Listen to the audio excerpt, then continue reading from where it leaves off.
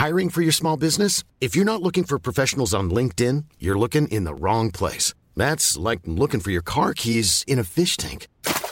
LinkedIn helps you hire professionals you can't find anywhere else, even those who aren't actively searching for a new job but might be open to the perfect role. In a given month, over 70% of LinkedIn users don't even visit other leading job sites. So start looking in the right place. With LinkedIn, you can hire professionals like a professional. Post your free job on linkedin.com/people today.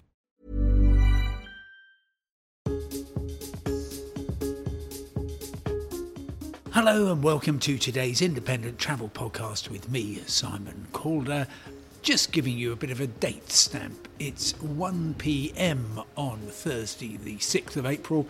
I'm saying that just because, well, I'm going to give you my assessment of how the Easter getaway is looking so that you can, I hope, be prepared for, well, a great Easter getaway, if that is your preference, or at least knowing where the delays and problems are. So I'm going to spin through the issues as I see them. All the attention I can absolutely guarantee is going to be on Dover, where I was yesterday. An interesting series of messages from DFDS, that's the big ferry operator there, to Calais and to Dunkirk. Starting at 8 o'clock in the morning, they said 30-minute queues for border control. By about 10 o'clock, it was 60 minutes. By noon, it had gone up to 90 minutes for border control. And now, well, they say it's looking reasonable once again. Yes, traffic is free-flowing through border controls and check-in.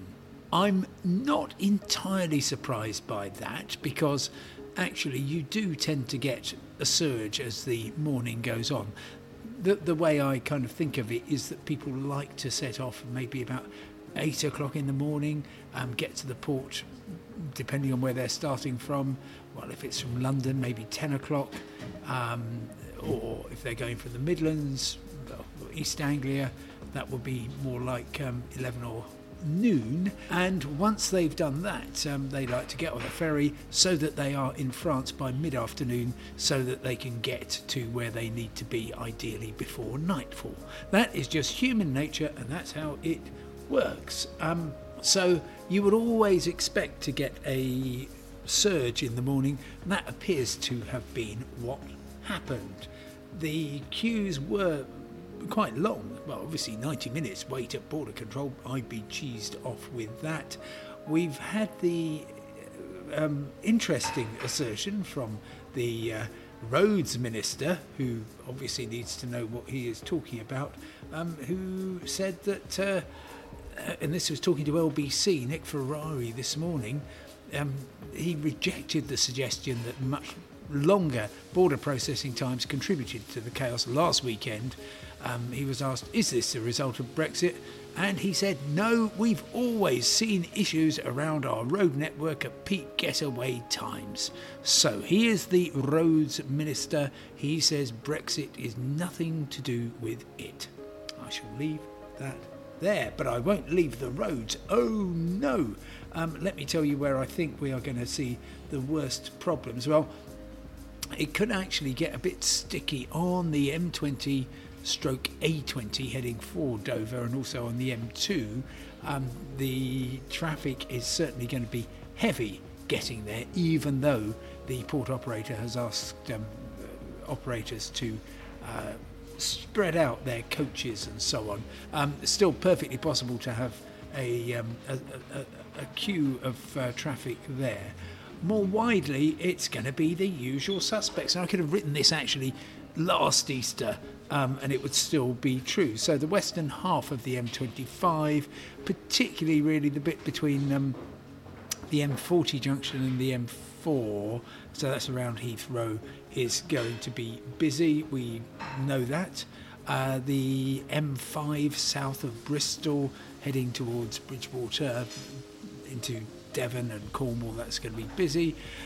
Lots of people from southeast England, in particular London, heading for southwest England. That takes them along the A303, which in many ways is, I like as a road, but there's always problems on the A303 in Wiltshire near Stonehenge.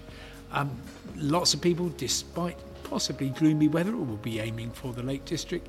That's going to snarl things up on the M6 going northbound initially, really from kind of the Liverpool-Manchester latitude all the way up to the lakes. And there's also going to be some congestion, I dare say, at places that you and I haven't even thought about, because it only takes a little, a bit of a bump and things snarl up quite quickly. But the main secret is just going to be time your journey sensibly.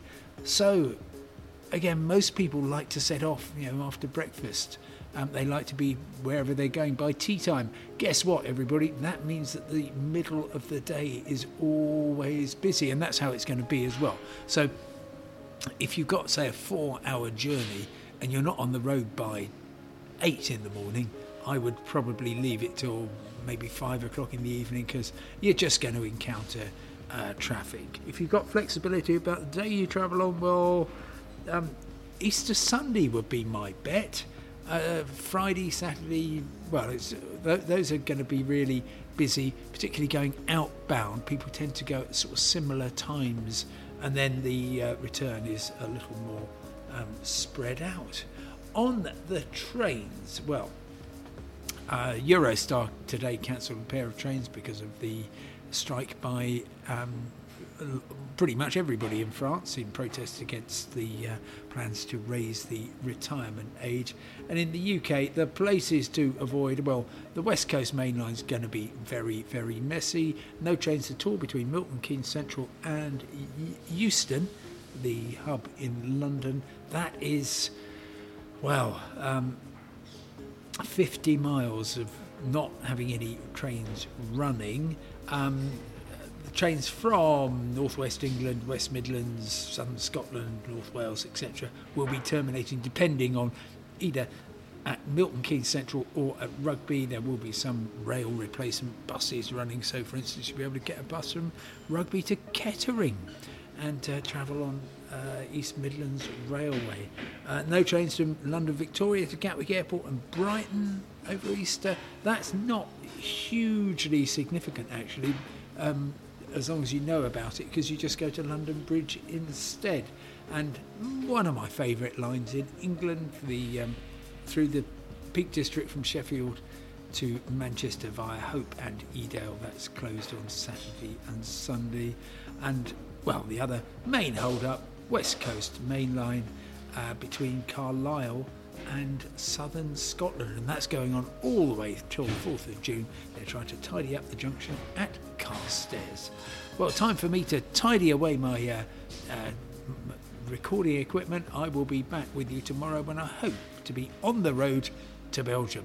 Let us see. Thanks very much for listening. Goodbye.